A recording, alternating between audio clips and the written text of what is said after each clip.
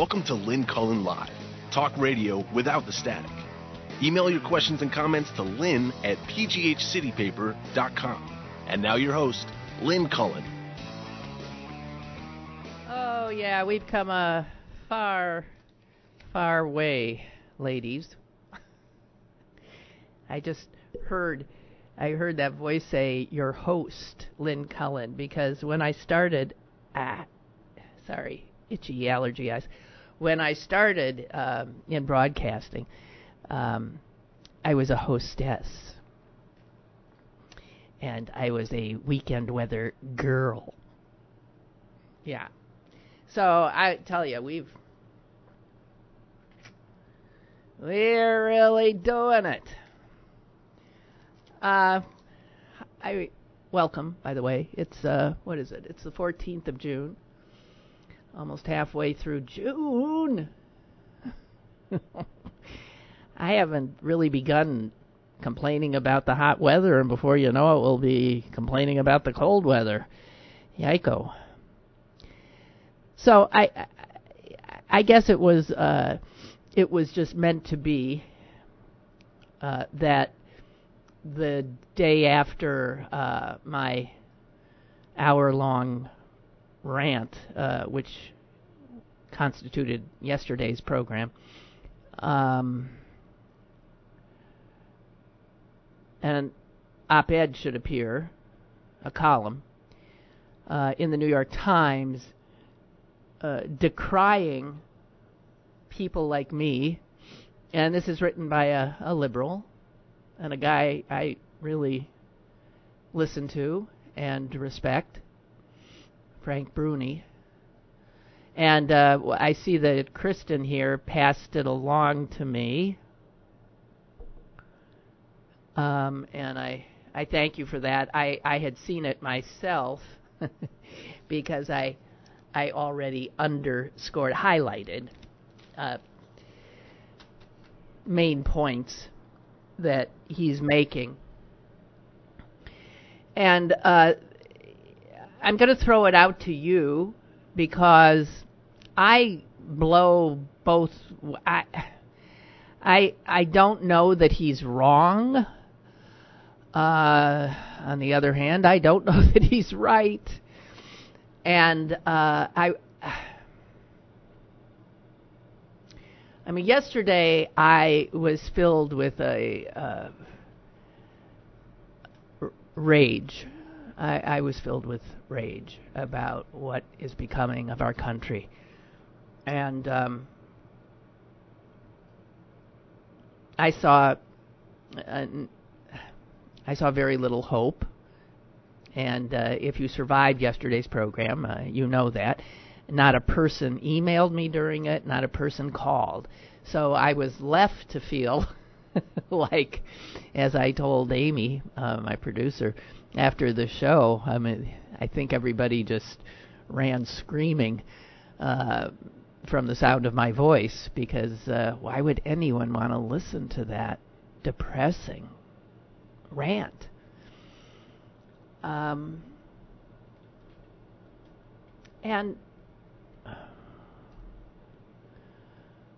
Frank Bruni starts his piece, I think,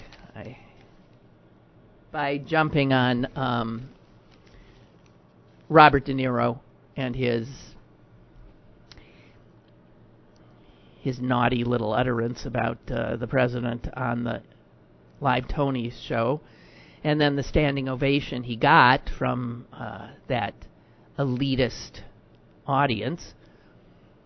And he said De Niro and Samantha Bee, with her foul mouth thing about the president's daughter, are not helping. They're not helping our cause, which is to get rid of the people who currently hold the power in our country, and to replace those people with people who think more like we do.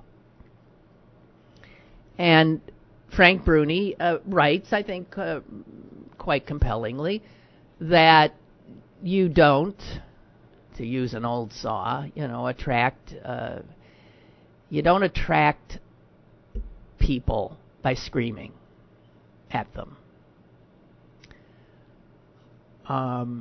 That you have to approach them with a better idea, not just tear down what exists, not to engage in just name calling and all of that.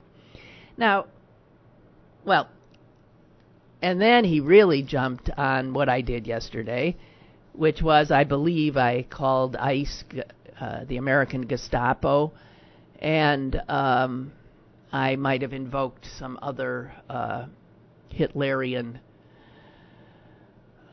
imagery. And I will read now what Frank Bruni says in today's New York Times. Enough with Hitler, too. Has Trump shown fascistic tendencies? Yes. Is he the second coming of the Third Reich? No. Nor are the spineless Republicans who have enabled him Nazi collaborators, not on the evidence of what has and hasn't happened so far. I'm not urging complacency, he says, but when you invoke the darkest historical analogies, you lose many of the very Americans you're trying to win over. What you're saying isn't what they are seeing. It's overreach in their eyes. I understand what he's saying, but I want to say this. I don't think it's overreach. And when I am talking to you, I am not trying to win anybody over. I know the way it breaks down now that you basically agree with me. So I'm just exhorting the tribe. I am not in winning them over mode. And I frankly have scoffed at winning them over. There is no, and I will scoff at this, there is no winning over his base. I mean, he literally was correct when, during the campaign, he said I could, shoot somebody on Park Avenue and nobody would care. He can do anything, and they will not desert him. But I think Bruni is referring to millions of Americans who, and I know some of these people, who so despised Hillary Clinton or were so angry about Bernie Sanders' treatment by the establishment Democratic Party that they refused to vote for Hillary Clinton and instead voted for, who knows who, Jill Stein or Donald Trump. In fact, I met a young man in Allentown a few weekends ago when I was there who was a Bernie Sanders supporter. And he voted for Trump in the general election. And I guess I didn't try to win him over because I told him I want to smash your face in. I said, what? And I think that kind of thing happens quite a lot. I think a lot of the Bernie folks refuse to vote for Hillary. If we could get those votes back, we would not have Trump in the White House. So, yes, one can, I suppose, talk sense to people like that. But why is it Republicans can engage in the coarsest, most vitriolic language where they can, refuse to even have a hearing for Barack Obama's Supreme Court nominee and act like that's business as usual and perfectly okay? How come they can play not only rough, but sort of cheat?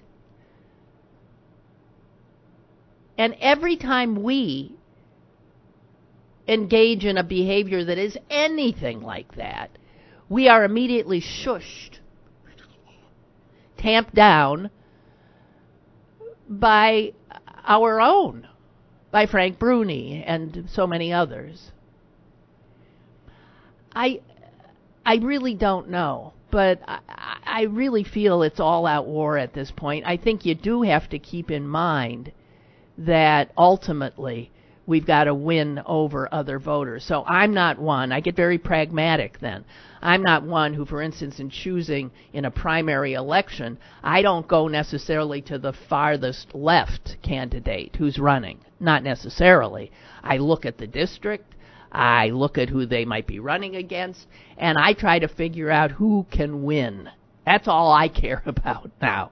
Who can knock a Republican off in the general election? Oh, I don't know. We have a call. Let me let the caller in. Caller, hello? Hello.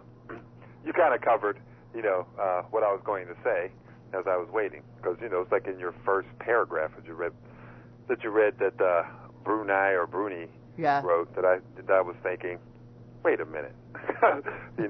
Don't get down in the muck. Don't use name calling. And how did Trump win? That's exactly how he won. Don't scream. What are you talking about? Don't denigrate. That's how he won. Yeah, that's how he won. And sadly to say, it works. That's and you kind of covered it. That's like the liberals. They try to be Mr. Intellectuals and all that kind of good stuff. It doesn't work nowadays. It just doesn't. And you said, like I said, who are we going to win over? What Trump supporters are we going to win over? And you mentioned the kid that you ran into, who was a Bernie supporter and ended up voting for Trump. He now knows what the hell can happen if you do that. Yes, he does. He did his little spite thing. Yeah. Now he knows. And he's sorry. He is sorry. It's not gonna Yeah. Yeah. It's not going to happen again. It's not going to happen in the next election. Yeah. No matter what happens. Do you want more Trumps? Do you want more, racist senators and, openly racist senators and porn and pimps? Here's what... Pimps and hustlers. That's what the Republican Party had turned into. Yeah. But, of course, what Bruni does toward the end of the article is invoke Michelle Obama. When they go when they go low, we go high. And he said, and we aren't doing that.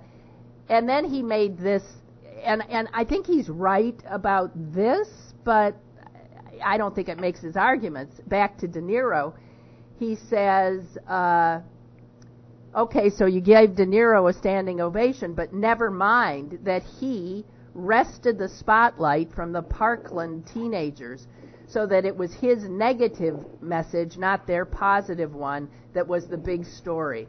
Never mind that he squandered a chance to model a more dignified bearing than Trump's. He made the blue wave look iffier and Trump stronger. Were you clapping for that? What do you think of that? I don't even think he's right on his point. Okay. He's making a point. And then as liberals, we go, interesting. Is that what happened?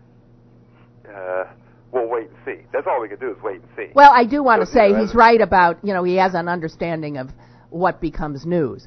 If De Niro had not done that and had not said anything, then the big story out of that Tony show would have been it would have been the Parkland teens and their performance. I didn't watch the show at all, no, neither did I. Okay. It was all news to me the next But day. that would be the news we would be hearing, not Robert De Niro saying, fuck Trump. Yeah. And Samantha Bee's use of the C word. Yeah. Now, let's go back to when Trump was getting, Yeah. running for president, Yeah. and all of his insults and bad words, all that stuff that gave him news coverage. You know what I mean? And he won. And he all won. his negativity, and he won. And he won. And that's that. Like I said, the I don't know, Ivy League liberal idea that you sit there and you analyze and contemplate and hypothesize, to figure out what's going on. Meanwhile, you're losing. Yeah. Wait till you get in office and do all your hypotheses and stuff like that. It's a new game. With social media and all that kind of good stuff, it's a new game. I agree with you. The provocative wins. Yeah.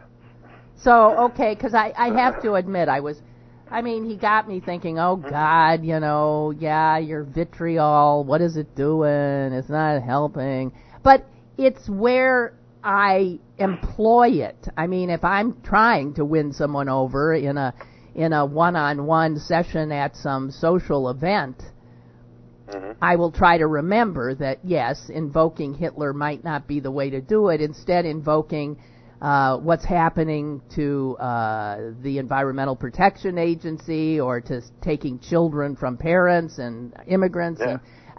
And I'll avoid, going as far as, doing Nazi Germany, which I do think I do really think it is an apt metaphor.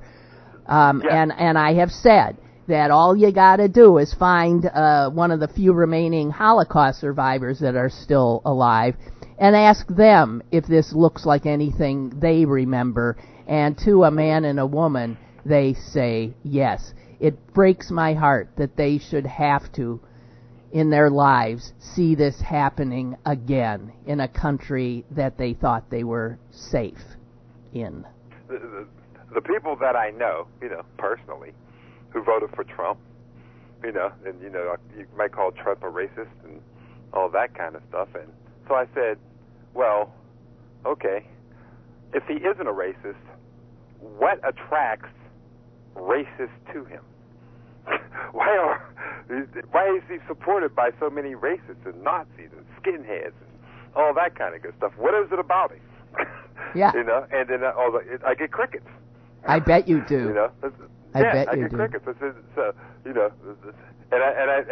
I fall short of saying, because I understand, with my, ivory tower, intellectual way of thinking, that there's implicit bias. You know what I mean? Implicit racism. The people who are racist don't even realize that they're racist. You know? And that's what I think a lot of these people are. They have no idea that they're racist. You can point it out to them left and right, and they're never going to accept it. Right. So they'll never be able to get over it because they don't believe that they're racist. And you get crickets. I lost a couple friends by bringing that up to them. Well, I should say friends, people that I know. These are the times, prior to the Civil War, people lost friends, families split, and as historians, like Beschloss, who I was talking about yesterday, warn us that we are in as equally fraught a time, that we are in danger of our country literally splitting apart, and it's splitting along the same ideological seismic lines that it did in 1861. And racism is very much a part of it. Yeah. I always say otherism now, because it was about slavery and blacks back then, but now it's about LGBT communities, immigrants, for goodness sake, brown immigrants, people. Yeah. It's always the way. It's always the way the Republicans have trafficked in this kind of crap, pretty much since I can remember. Always culling some group, some marginalized minority group from the herd, and energizing their voters by saying it is those people who are responsible for either making you less safe or taking your job or whatever. But they scapegoat and demonize. And I remember telling gays, when they sort of replaced blacks for one election cycle as the scapegoat group, I said, well, welcome, you now get to be the wedge issue. That's what it's called, right? The wedge issue, the that wedge issue. which divides. Well, Yeah. I had it up to here and then some with it. So, well, thank you for bucking me up. I appreciate it. Yeah. Every once in a while, you have to turn off your intellectualism and yeah. Like I said, if they go low, hit them with an uppercut.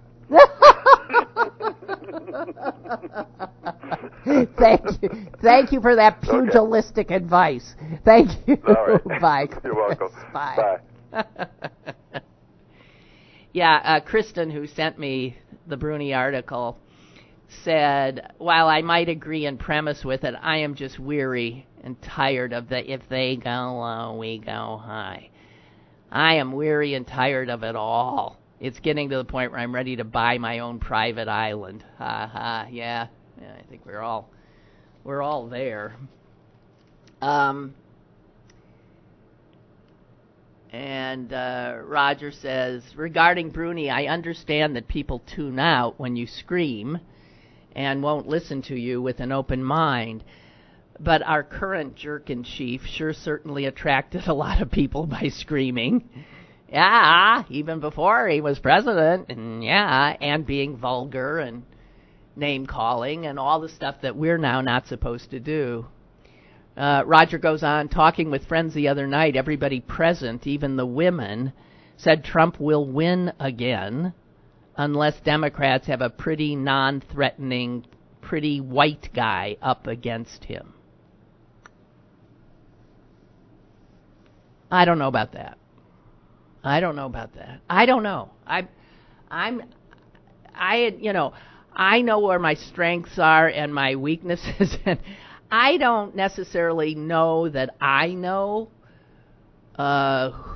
who the better candidate is in terms of winning. I don't know if I read the Times right all the time. Obviously, people who get paid big bucks to do just that, they don't know either a lot of the time. The pundits, I don't think often they know any more than I do, but I at least know I don't know. So in this huge mass of people who may be the person who's going to run against Trump, I couldn't tell you in a million years who that person should be. It could be we could run, Wile E. Coyote and win. I mean, I don't know. Or it could be that it's going to be a tight election. I don't know. All I know is it is a battle for the very soul of our nation, and it is a battle for our nation. I've never felt anything more certainly than that. I have no doubt about that. Another caller is joining us. Hello. Hi, good morning, Lynn. Hi. And accommodations to Clarence for his very cogent, insightful commentary. Yes. Yes. Which I'm in full agreement with. First of all, it's not low to call those out who make it obvious with just brazen behavior that they are racist or are pandering to racists at the very least, that they disregard the rule of law, they have no respect for norms and traditions in government, and they're perfectly willing to go to all sorts of ends, unethical or potentially unconstitutional, to remain in power while becoming a minority party. They're a party that minority party in the sense that they don't win the popular vote in national elections. No, and haven't for their senators represent far fewer Americans. Right. Their policies are unpopular, but they're intent on staying in power in government anyway.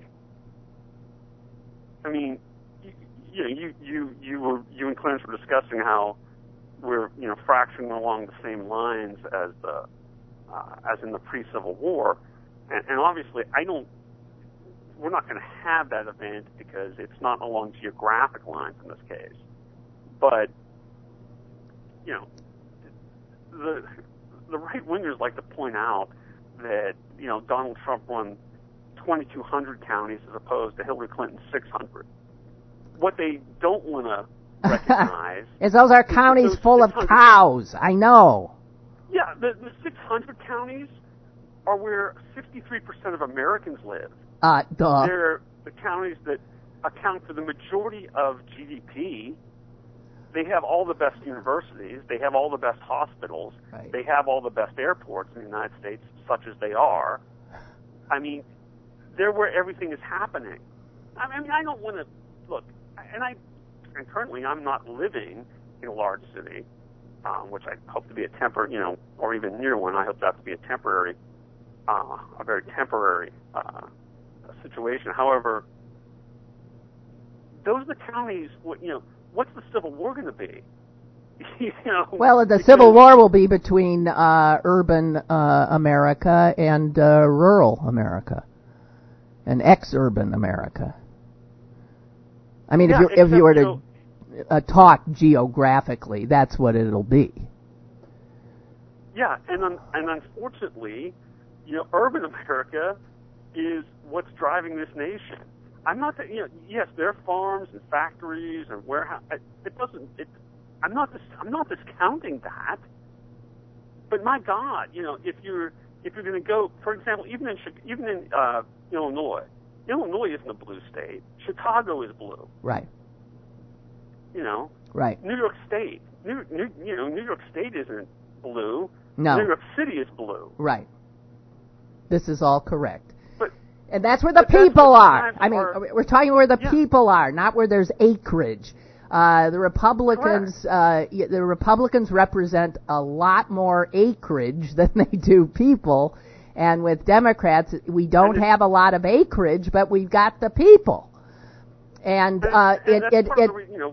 it works against us, obviously, in the way our government is set up, because every state gets 2 senators, so a little tiny state will get 2, and a huge state will get 2. And in the House, look at the House delegation from Pennsylvania. I mean, it's overwhelmingly Republican, even though this state is not overwhelmingly Republican. And then the other factor, the big factor that's just, killing honest political discourse in this country and real accounting for actions in this country is that the media is cowed. I mean, a lot of the media has been, commercialized. I mean, certainly that's been an ongoing theme of your show recently, with multi-millionaire, even billionaire owners willing to lose money in order to advance an agenda. But then the other is that a lot of the so-called liberal media is just cowed. They won't call obvious, even corruption out. I know. Because they're afraid of being attacked. Right. And well, you know what? John Stewart nailed it when he said, in relation to Samantha Bee's use of the word cunt, that the right wing has they police standards that they would never adhere to, and it's all faux outrage on their part. Right. Faux outrage, yes. Right, exactly. But it's a cudgel. It can be used. It's a weapon, and they love weaponizing anything that they can. Hey, I've got to go because I got other callers that are stacking up here. But I thank you. You touched the nerve. Bye-bye. Thank you. Bye. Yeah, you don't call me at all. Yesterday, now. Hello, caller. Hi, Lynn. Hi. Hey, what I wanted to talk about a little bit, I saw something on the internet. Well, it was a story on about a Polish woman who was a teacher. I think she must have been a survivor of the Holocaust or something. Uh-huh. Did you see that? No, I did not. It got an award anyway. So I started looking up some stuff, and I was amazed at the staggering numbers of Polish people that died during the Holocaust. I mean, anywhere from 3 to 5 million, which the history books gloss over. If you look this up, look it up, and you'll see. And there was, they have a total of 11 million. And some were Polish Jews, Polish Christians, but I don't know what the real number is, but it's quite a bit. But it seems like they don't talk about that much. It's like kind of like these school shootings where if it's a mass number of certain people, then you know what I mean. They don't focus on the amount of people died. Not to say it was a terrible thing. I agree 100% terrible. But I was shocked because I knew there was some Polish people that died, but being Polish, I thought, wow, I didn't realize that many Polish people died during that. It was a lot. It wasn't like 10,000 it was millions. Right. Is what I was reading. Well, I just couldn't believe it. Yeah, well, yeah. Yeah, I have to tell you, the final solution in terms of wiping out Jews was actually most successful in Poland. That was the largest Jewish population in Europe. It was absolutely wiped out. The killing fields in Poland were extraordinary. I must say, though, that even after the war, the few Jews that straggled back sometimes were killed after the war.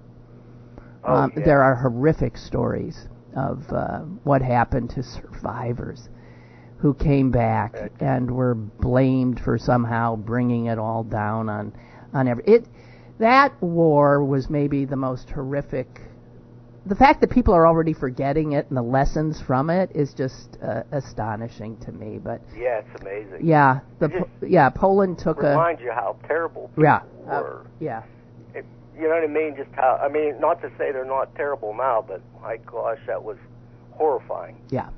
Yeah. And let us remember, it was people just like us, because that was Europe, for heaven's sakes, where all of our Western culture practically came from, and it was these were sophisticated, educated people. And so that's why when people say, well, that can't happen here, they're out of their minds. It happened there, and what was the difference? What was the difference? Right. Thank you. Appreciate the call.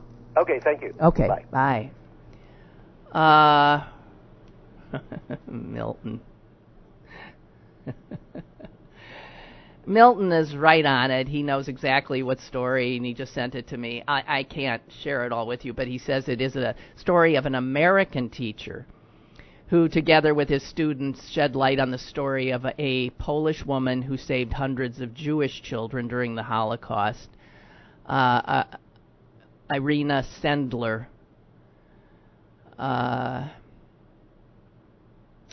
And I'm sure, having recently been to Israel and to Israel's Yad Vashem, which is their memorial to the Jews killed in the Holocaust, that as you enter it, there are trees, beautiful trees lining this roadway, and each tree represents a person like this woman.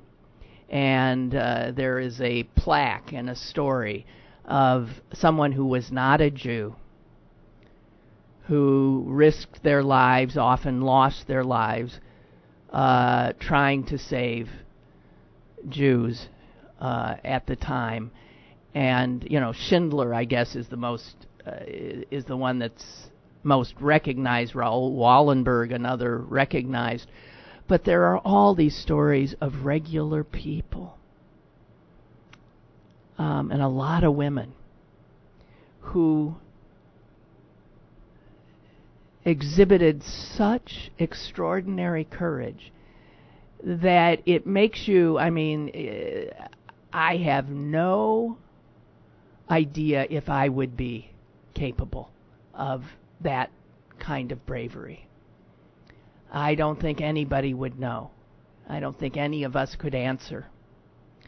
I know we would like to think we would be, but if you think about the fact, imagine that you were willing to sacrifice your own life for strangers. You were willing to sacrifice perhaps your own family's life, because if you got caught, the Nazis didn't just take you out. They would take your family. And I don't know a lot of people who would take a risk like that.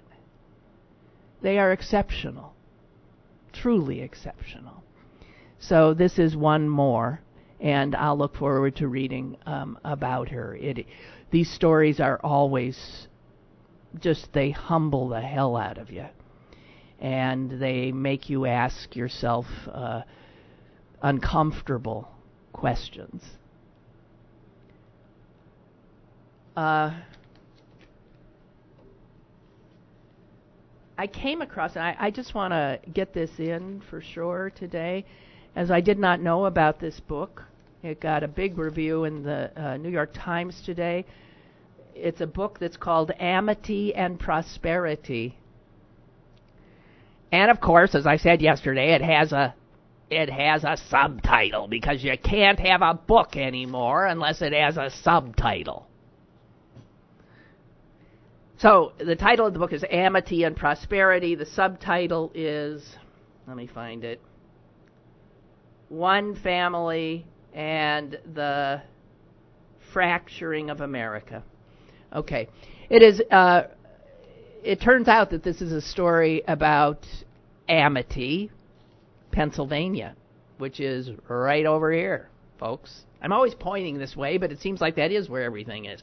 Amity, Pennsylvania, in adjoining Washington County, and Prosperity is also a town in. I had a friend who lived in Amity. I used to go there quite often. Wonderful little town. And so this is a book about places that are right here in southwestern Pennsylvania, and written by a woman who moved there maybe about 15 years ago, and watched as, ironically, a small community called Amity, which, bespeaks amicable and everybody getting along together, Amity, that a city with that name was literally riven because people took different positions on fracking. And my understanding of the story from just reading it's something that you might want to read. The Times gives it pretty much a rave review. And she does the story by focusing on one family, pretty much. A single mother, a nurse, who, when Range Resources came calling in 2008, signed up, said, "Oh yeah, I could use the help."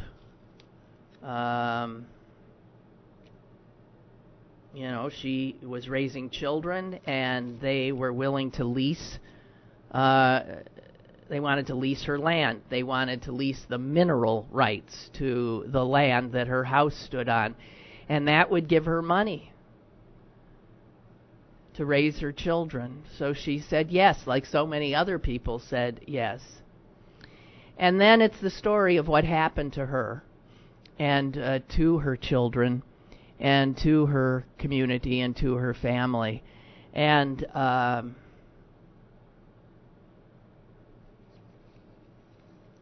it's not a pretty story. It's a story we've heard before, but it talks about the first thing she sees is her old farmhouse just disappearing under a layer of dust and a cracked foundation almost, within weeks.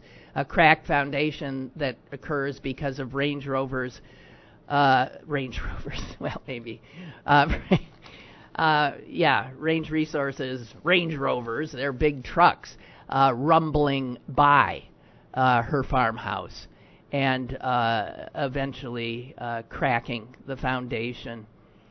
And then the health problems start in: runny noses, watery eyes, headaches, mouth ulcers, a horrible smell that she couldn't get rid of from the wastewater.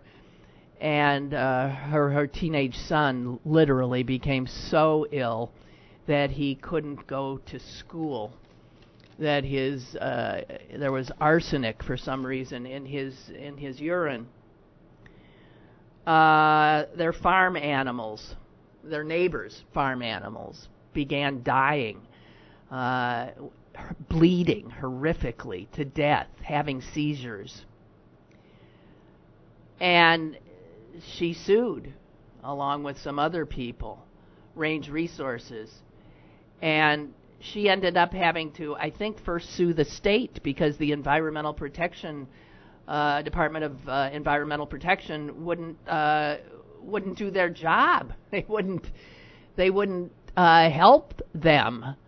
And the Times Review says that what it shows is the fact that the Pennsylvania government had been starved of funding, and consequently the environmental department that was supposed to be making sure Range Resources didn't do the very thing that was happening, that they didn't have the staff or the ability to really do battle.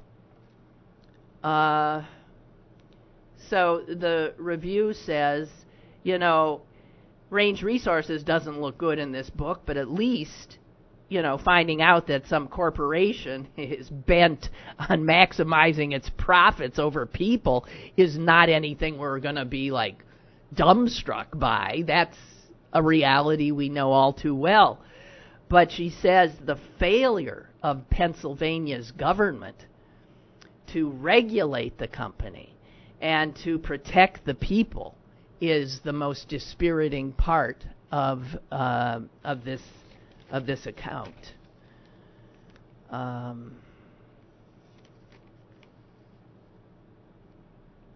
So I gotta tell you, this is a book you might want to read, Amity and Prosperity. And she said the community didn't rise to help the people that were badly affected, and instead what developed is this widening gap between the people who were helped by Range Resources coming to town and people who were harmed. And the review also points out that in this region that voted for Trump, where coal miner and steel worker unions used to provide a sense of solidarity for the people who lived there, now the ascendancy of mineral rights and leases, which is a privately owned, it's a private transaction between residents and the corporation, and that ended up pitting neighbor against neighbor. And the review ends with a quote from the nurse, the mother, about what punishment she would like Range Resources to receive, not that they'll receive any. She says, if I had my choice, I wouldn't send them to jail. I'd send them to my house to live. Amity and prosperity. There was a piece in the there was a piece in the Wall Street Journal yesterday that blew my mind. One of the ways that I've helped myself deal with the stress of living in these times in Donald Trump's America is that I found that meditation was a good idea. And so I'm still struggling to be in the habit of it, to, literally do it every day. When my life sort of takes off, as it has in the last few weeks, I forget to do it, and I really want to commit to doing it. There was an article yesterday on the front page of the Wall Street Journal about how a lot of Americans are turning to meditation, and that they mostly go to these apps which you can have on your phone, and that's in fact what I do. The two biggest apps are one called Headspace, which is my app, and another called Calm, I believe. And what the apps do is every time you do remember to meditate and you go back to your app, it says, how many days you've done in a row. And I keep screwing up. I mean, for a while there I had, like 25 days in a row, and now I'm, I do one here, I just forget, I do. And the article is about something I feel would only happen in our culture. A culture that is based on competition, on everything being competitive. It's why in some respects I recoil from making things like music competitive or dance competitive. Things that you just want to enjoy, why make it winners and losers? And that's our culture. All the reality shows are about that. Winners and losers. And the thing is about winning and losing is mostly you end up with losers, right? There's only one winner. And that's really a definition ultimately of capitalism. It's what monopoly teaches anybody who's played the game, is that finally people keep losing, and then one person comes out on top. I hate what it does to us and our sense of what's a proper way to live with others. Everything's a competition. I'm incapable of ranking things. I've always said I think that's a very masculine thing, but it's also, all right, who are your favorite what are your top 10 movies? What are your top 10 songs? What are your top 10, and I think, I don't know. There's so many. Why should I rank them? Why does someone have to be on top all the time? But so anyway, the article was about how in America, increasingly, people are engaging in essentially competitive meditation. Now, I got to tell you, that is such an oxymoron. The whole idea of meditation is to let all that kind of crap go, to get yourself in the present and focusing on the narrowest kind of thing. It would not ever involve competition. But it talks about these people who now, they're practically cheating, making sure that they don't lose it, seeing who can go the longest without any, and there's boards where you can look and see where you stand against other people in your meditation, in your adherence to it. And I get it was just another instance of how I just think we have a toxic culture. How it just ruins everything. Everything has to be competitive for us to pay attention to it. Everything. Survival of the fittest. Last man standing. Everyone for themselves. And I don't like that world. Unfortunately, I'm in it, but I don't like it. Yes, Mark, and before though, this reminds me of something, because I taped a show last night, a radio show, that will be on Saturday at 1 o'clock, and I want to alert you to it. And actually, one of it's on a station that a show that plays oldies. And I was asked by the host prior to us taping the show last night to come up with a list of like my 4 favorite songs from the 50s, 60s, and 70s. And I thought, no, I can't. And so I finally just said, okay, I'll make a list of some songs I liked. And I sent him much more than he asked for. I said, you pick them. I could pick thousands. So anyway, we taped the show last night, and I thought it was really, this guy is good. He put a really good hour together, and it's mostly an interview of me, and mostly political. And I must say it's rather clear that he, first of all, he listens to the show. And I really enjoyed it, and the fact he slipped the music in just the right way. So I want to give you a heads up. It's on FM 88.3,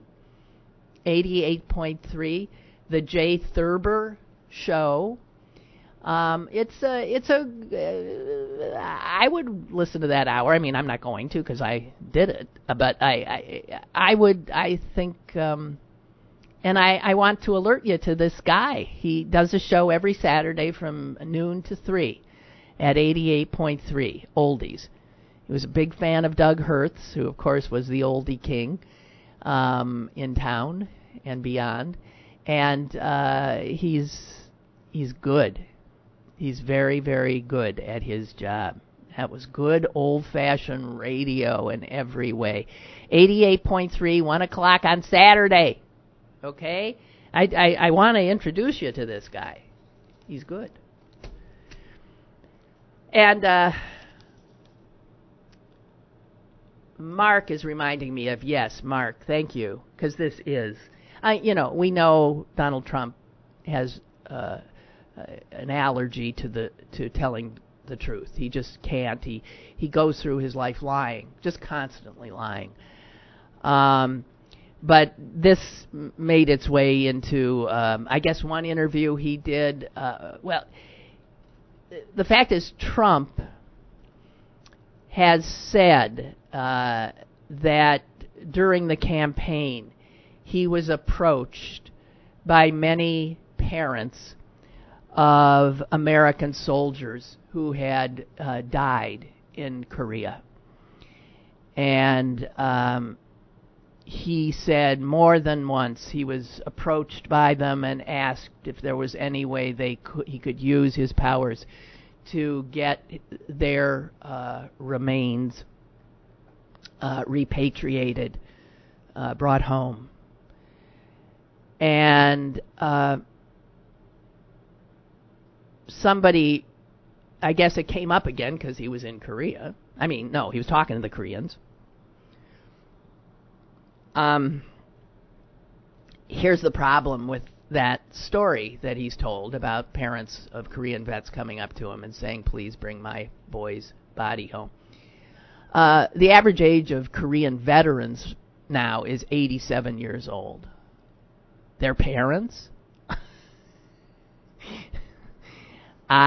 Their parents would be 110 generally. I mean, we're averaging things out here.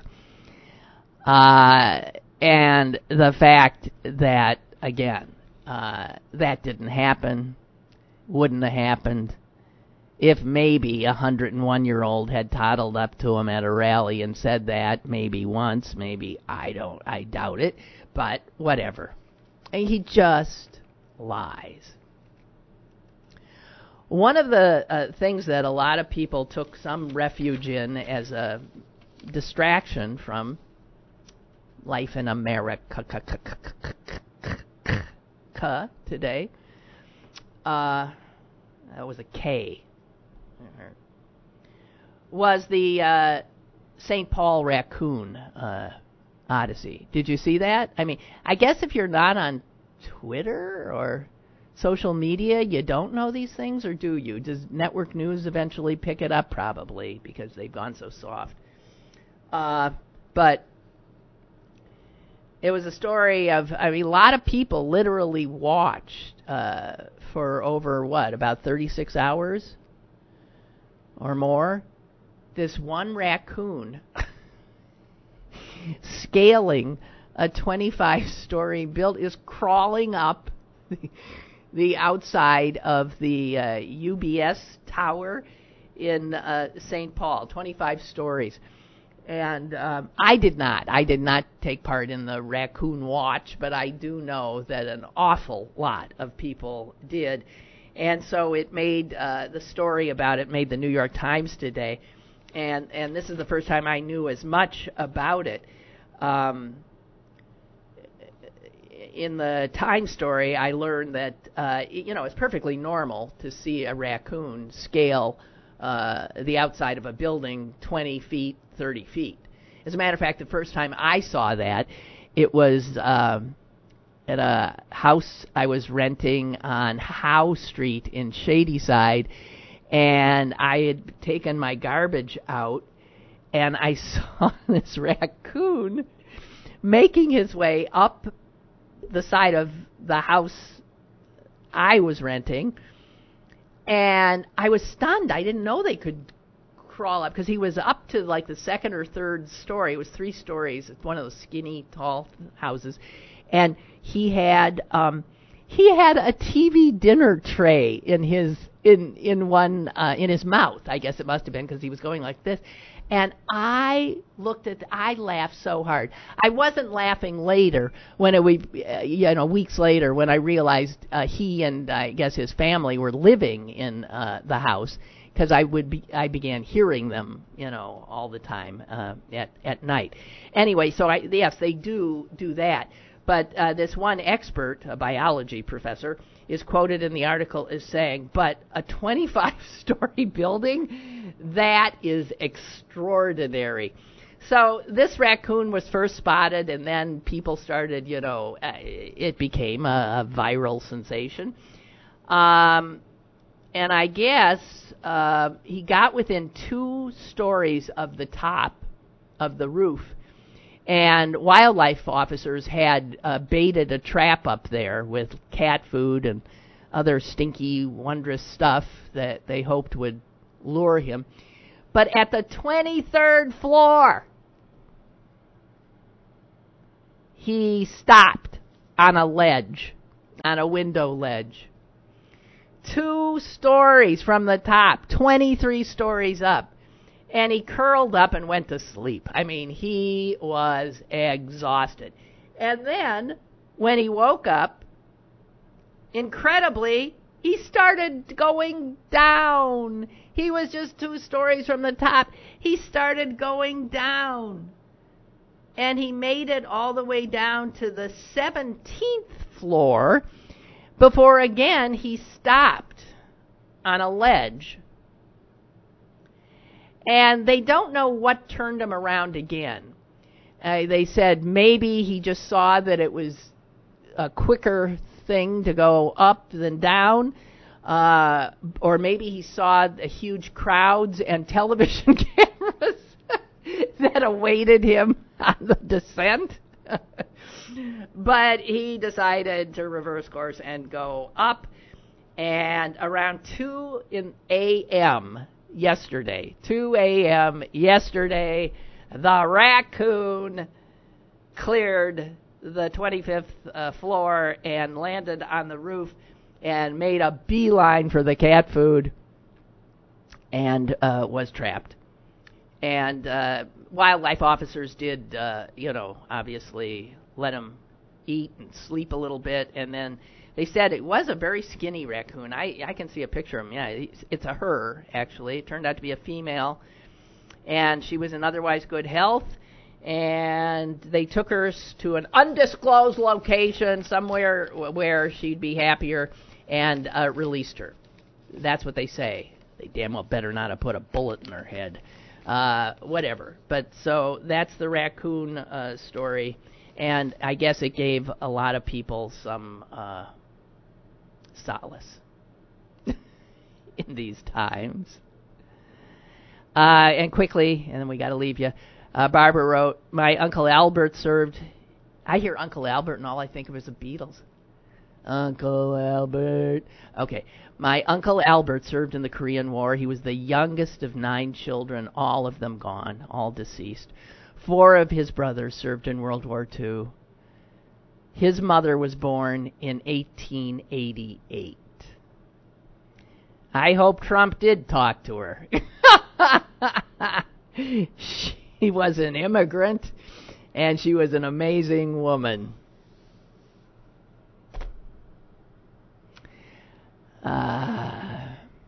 Okay. Rocky Raccoon. That's a Beatle thing, too. I don't know. I got the Beatles in my head. Probably because I was doing an oldie show, taping an oldie show last night. Remember that. It's great. So anyway, yeah, we got tomorrow together, and I'll look forward to it. Enjoy the nice weather while you can. Bye.